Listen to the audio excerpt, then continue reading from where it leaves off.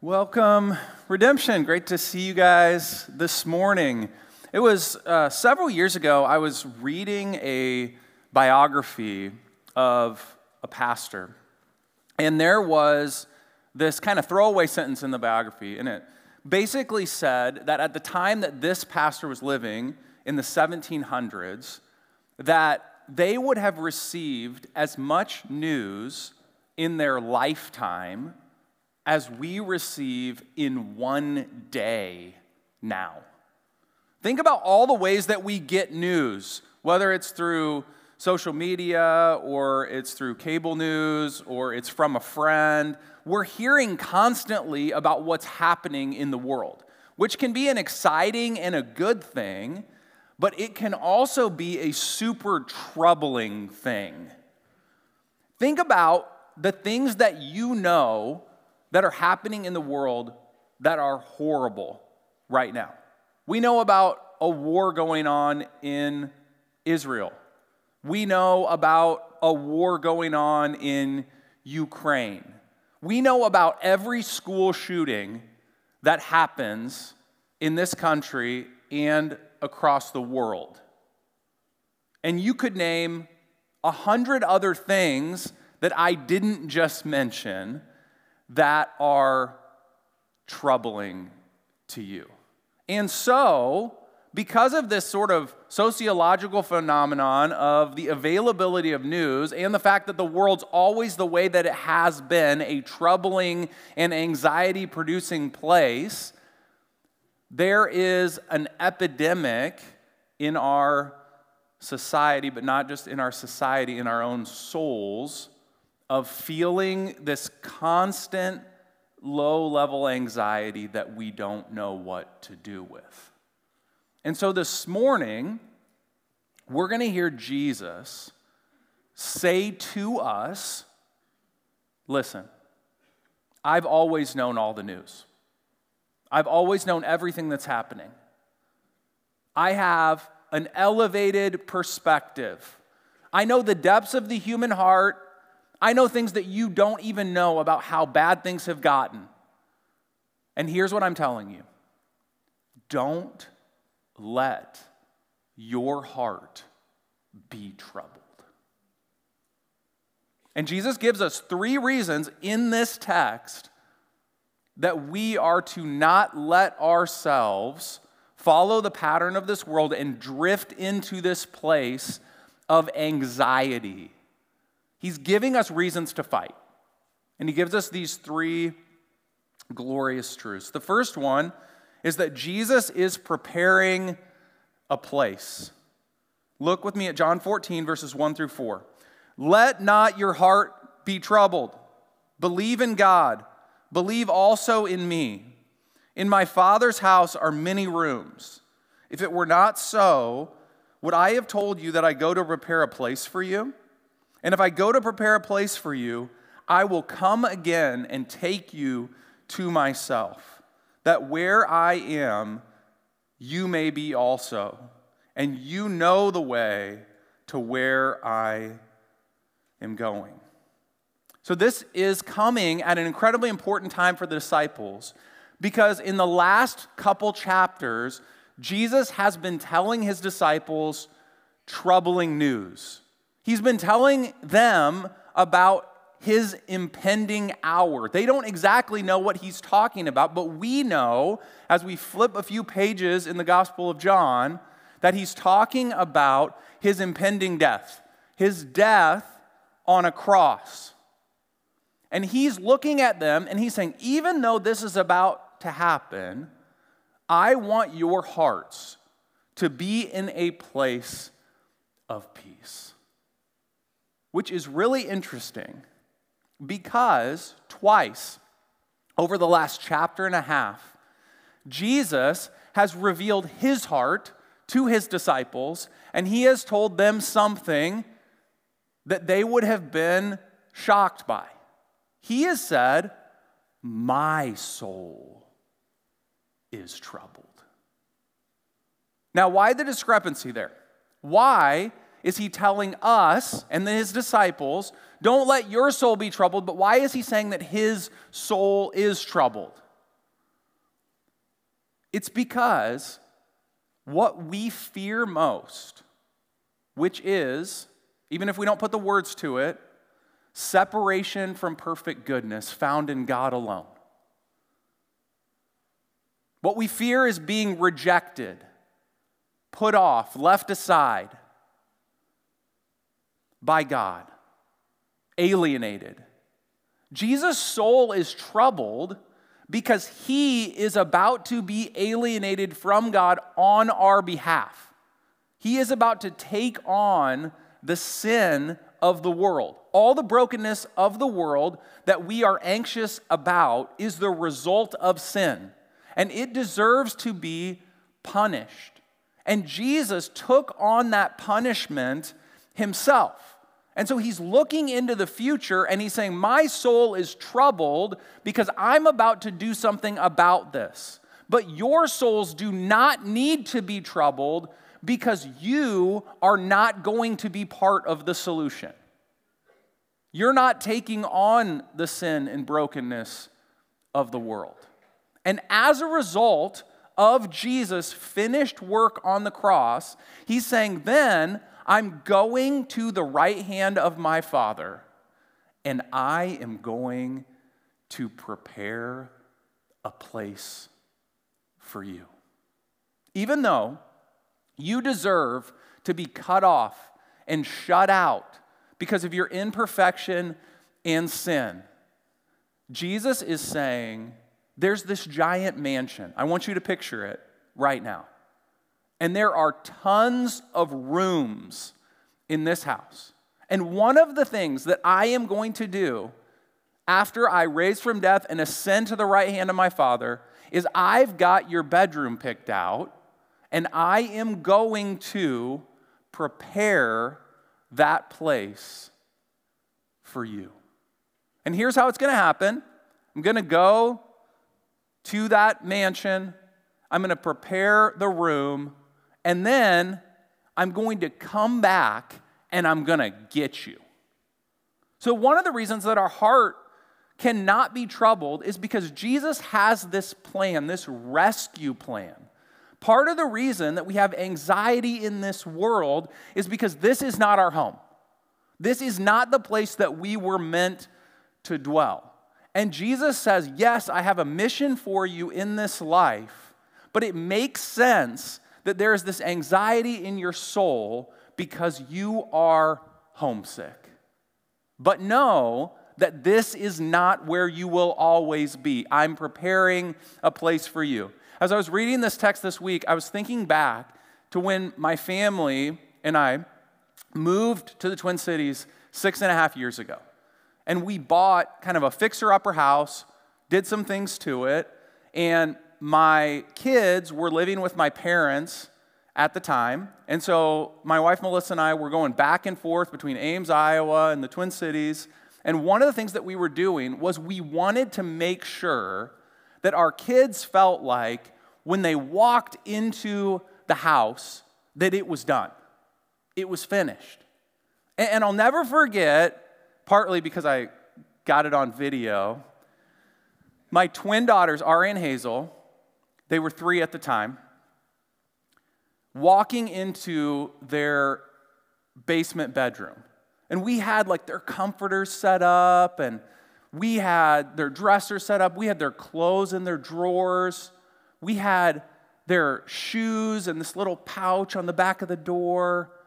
And I'll never forget them walking in and just being so delighted that we had gotten everything done for them. And they were like, oh my God, this is my bed, this is my bed, this is where I'm going to sleep. And I remember Aria saying, like, look, it's my sparkly shoes. Like, she couldn't believe, how did those get from Iowa to Minnesota? They're here.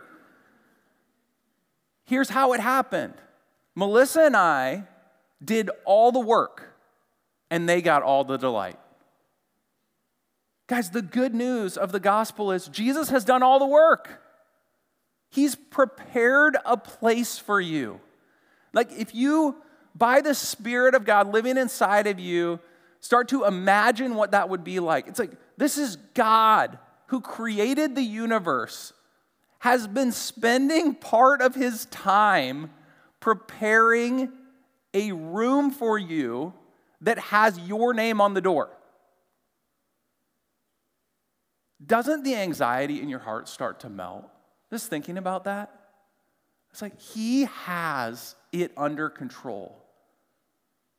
Your days are numbered by him. Your room is set up. The rescue mission is planned. He's coming back to get you. So that's good news, number one.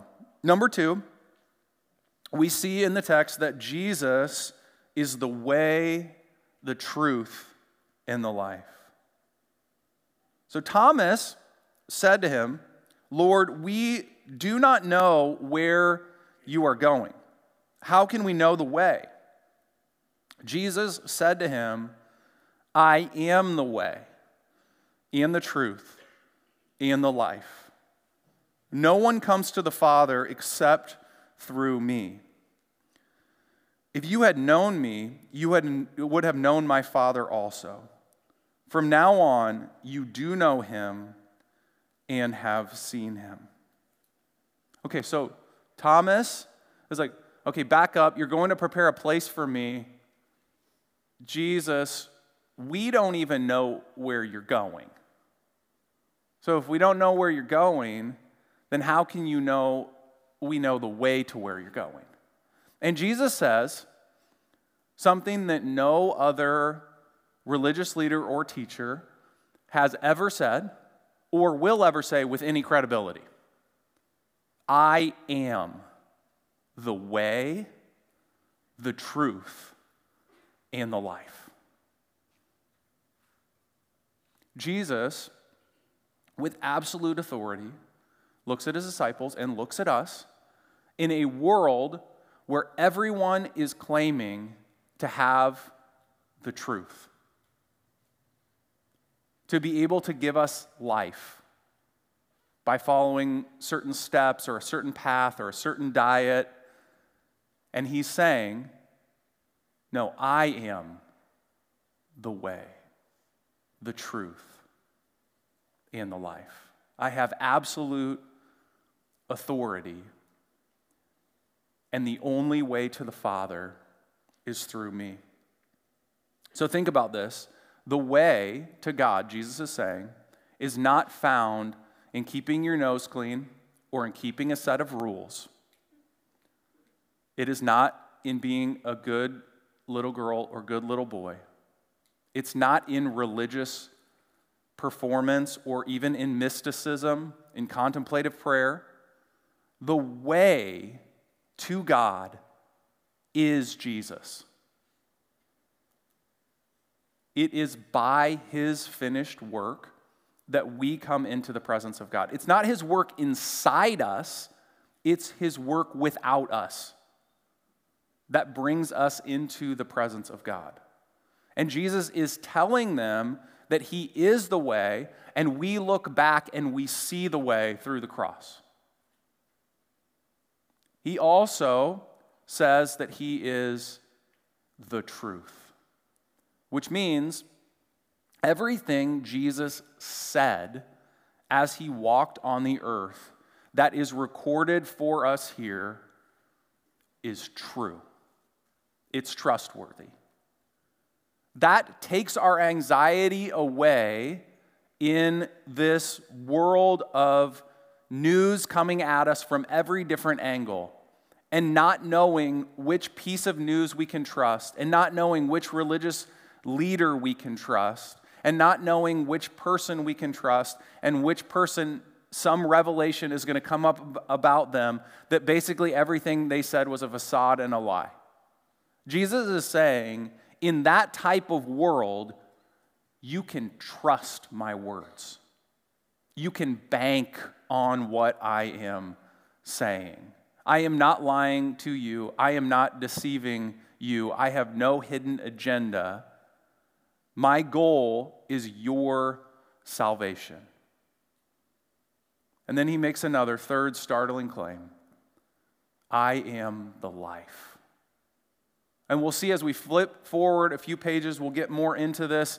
in the Gospel of John. He talks about in John 15 that he is like a vine and we are like branches.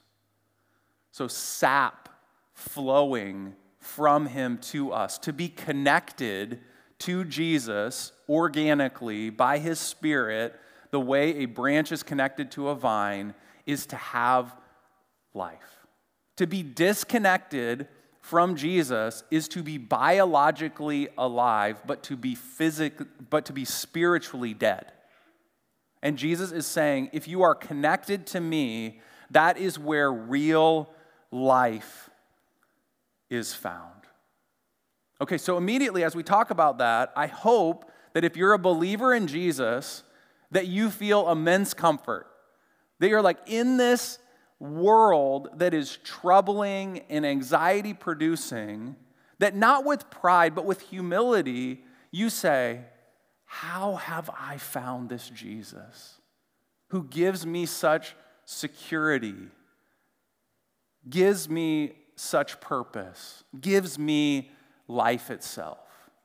But there's also another group of people in the room, those who kind of have 1 foot in, 1 foot out, those who aren't sure about the claims of Jesus. And here's what I want you to feel as you're listening to Jesus say this.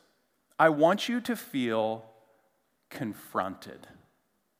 Because I think that Jesus does comfort those of us who are believers, but I also think those of us who are unbelievers, he is confronting. He's saying, listen, you can't have 1 foot in, 1 foot out. You have to decide. Either I am the way, the truth, and the life, or I'm a crazy person. But you can't take this middle ground that's like, you're a great teacher, but there's also some other really good teachers, religious teachers, that I'm going to kind of keep one ear open to, and I'm kind of going to go like halfway between Christianity and Buddhism. Or I'm going halfway in between Christianity and Islam. I'm going to kind of take this relativistic approach that says all the religions lead to the same destination.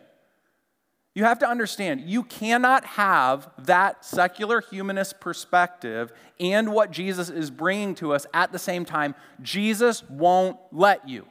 He says either you have secular humanism and the crap that is being taught at all these universities, or you have me. But you cannot have both.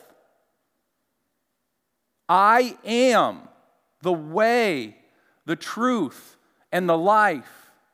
And unless we stand with Jesus against our culture and the tide that is coming at us, we have no salvation. It is by faith in him. So yes, it's comforting, but yes, it is also confrontational. Okay, imagine that there was a construction worker standing in the Y of a road, and you drive up to the Y of that road, and he is telling you that if you go to the right side of the Y, that you are going to drive off a cliff. And if you go to the left side of the Y, that is the road to the top of an overlook on the tallest mountain that you've ever been on, and beautiful. Now, if you want to go to the right, and you want to get in a little bit of a fight with that construction worker, that's fine, but you're going to drive off a cliff. It's only if you go to the left that you're going to get to see the majestic view, that you're only going to go to the place that you want to go to. And so that construction worker either provides you with immense comfort. I'm glad he told me to go to the left and not the right, or he's going to confront your plan to go to the right, and you are going to be sort of mad at him for telling you something that you didn't want to hear. Which is it for you with Jesus? Is his claim to be the definite article, only way, truth, and life, a comfort to you, or is it a confrontation to you? Are you offended by him? Jesus said, "Blessed are those who are not offended by me." So here's what Jesus says later in the book of Revelation, which I think gets at what he's getting at here. He's saying, make a decision. This is what he said, Revelation 3:15-16. "I know your works. You are neither cold nor hot. Would that you were either cold or hot. So because you are lukewarm and neither hot nor cold, I will spit you out of my mouth." See, when we confront the hard sayings of Jesus, because he loves us and wants to bring us comfort, wants us to go from a place of uncertainty and doubt to absolute certainty because he is trustworthy. Okay, so Jesus is the way, the truth, and the life. The last thing we see in the text is that Jesus is exactly like the Father. Look with me at verses 8-11. "Philip said to him, 'Lord, show us the Father, and it is enough for us.' Jesus said to him, 'Have I been with you so long, and you still do not know me, Philip? Whoever has seen me has seen the Father. How can you say, show us the Father? Do you not believe that I am in the Father, and the Father is in me? The words that I say to you, I do not speak on my own authority, but the Father who dwells in me does his works. Believe me that I am in the Father, and the Father is in me, or else believe on account of the works themselves.'" So Philip, again, gets hung up on something that Jesus is saying. He's like, okay, I get that you're claiming to be the way, the truth, and the life. But I want you to show us what God is like. See, Philip's understanding is that Jesus' purpose in coming was that he was like an arrow pointing to God. And Jesus says, "You're misunderstanding, Philip." Now, if you notice, there's an irony in what Philip is saying, which I think is revealing to all of us. He says to Jesus, "Lord, show us the Father." The interesting irony is that Lord was a designation that would be used for God alone. So he is saying to Jesus, God, show us what God is like. And Jesus says to him, "Have you been with me so long, Philip, and you still don't know me?" So think about this. Philip has been doing ministry alongside Jesus on the most epic camping trip of all time for 3 years. And Jesus reveals something that's true, that it's possible to do a lot of ministry activity, to be in all the right places, doing all the right things, and still be missing it. And he's saying to Philip, you've been walking beside me, you've seen everything that I've done, and yet you're missing this foundational thing. That is, to see me is to see the Father. Jesus is delving into the mystery of the Trinity here. We believe as Christians that God the Father is God, that God the Son, that's Jesus, is God, that the Holy Spirit is God, and we also believe that there is only one God. And Jesus is saying, I am the one God. To see me is to see the Father. If you want to know what the Father is like, just think about the things that I've been doing. Think about who I am. Think about who I've revealed myself to be.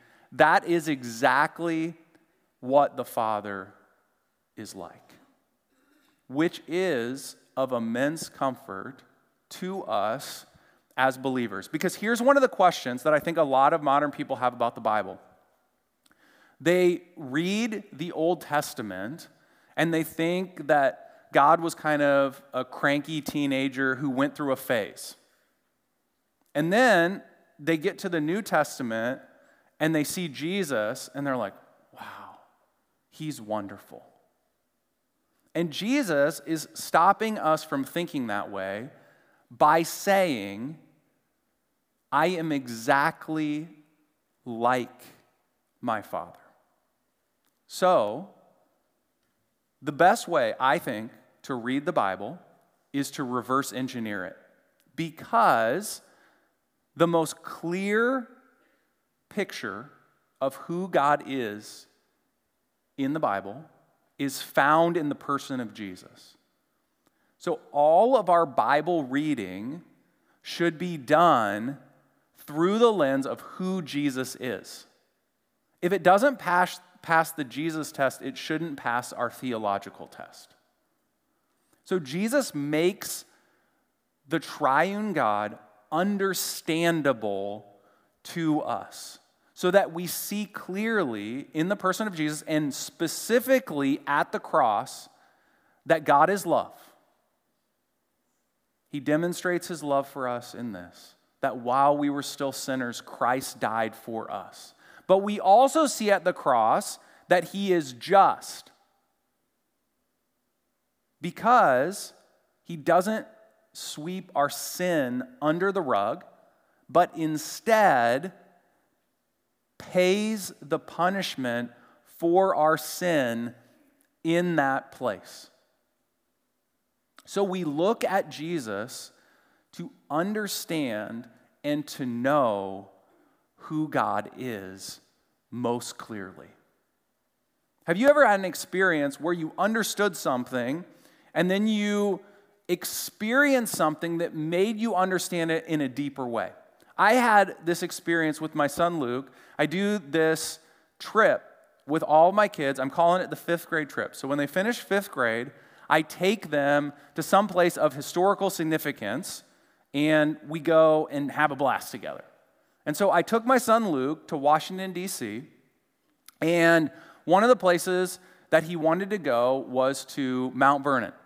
And so we went to Mount Vernon, and we found out as we were buying the tickets, we didn't know this, that it was Revolutionary War Day at Mount Vernon, which meant that the whole field outside of Mount Vernon, people were going to be dressing as various types of soldiers. It was basically going to be this super exciting thing. And I had this moment at Revolutionary War Day with Luke where he's standing watching them reenact these battles that had happened in the Revolutionary War. And he was so excited because they were studying the Revolutionary War at school. But what he was saying as he's watching them reenact it on this field at Mount Vernon was he was saying, I understood it before, but now I get it. He was having this aha excitement moment. This is amazing. I can't wait to go back and tell my teacher about this. I can't wait to go and tell my friends about this, because before it was theory, and because of this experience, now I know about it. Now I'm excited about it. Jesus is saying that the reason he came was not to make God knowable, but to make God understandable to us. He came to show us exactly what God is like. So if you are at a point of confusion in your relationship with God, maybe there's something that you're tripping over, a doubt, you're tripping over some story in the Old Testament, you're tripping through some reality about God, here's my encouragement to you. Dive into the Gospel of John. Read it. Read it in big chunks. Read it slowly. And here's what I want you to do. Just stare at Jesus. Just look at Jesus. Look at who he is. Look at what he's done. Look at what he's accomplished. Look at his love for you. Look at his justice. Look at his truth speaking. And maybe you'll have the same experience that I've had. Your heart will love him. You will see that he is the very person that you were created to know and to delight in. He's what's missing from your life. And all the pieces of your theology, as you do that, will start to fall in their proper place when you understand that Jesus is the most clear revelation of who God is. Okay, so what do we do with all of this? Jesus tells us what he wants us to do with this comfort in this world of trouble. He says it in John 14, verses 12 through 14. Truly, truly, I say to you, whoever believes in me will also do the works that I do, and greater works than these will he do, because I am going to the Father. Whatever you ask in my name, this I will do, that the Father may be glorified in the Son. If you ask me anything in my name, I will do it. Okay, so the application of all this is not just, okay, we can be free from anxiety in a world that is going crazy and troubled in heart.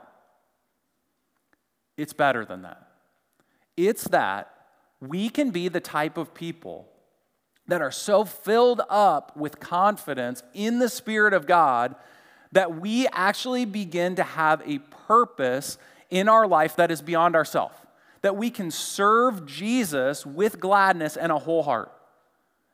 And the only thing that's keeping you from serving Jesus with gladness and a whole heart so that God is working through your life. By the way, when Jesus says that you're going to do greater works than I do, I think what he's saying is, I'm going to fill my church with my Spirit. I'm going to send you all out over the face of the whole earth so that there will be little lights of mine lighting up every corner of the planet, so that the quantity of works will so far surpass what I did on this earth that it will be amazing. Jesus is calling us to participate in that as the salt and light of the world. And the only thing that's keeping us from that kind of life is asking him. Just asking him. Okay, so let's not, to close the message, talk about asking him. Let's ask him. Would you use us in that way? So here's what I want you simply to do. I want you, as an act of sort of submission to God, if that's resonating with you, to just put your hands out right now. To bow your head, close your eyes. And there's going to be specific things that each of us want to ask God to use us to do. Specific gifts that are specific to each person. But let's just humbly ask him to use us. Jesus, we believe that you are preparing a place for us.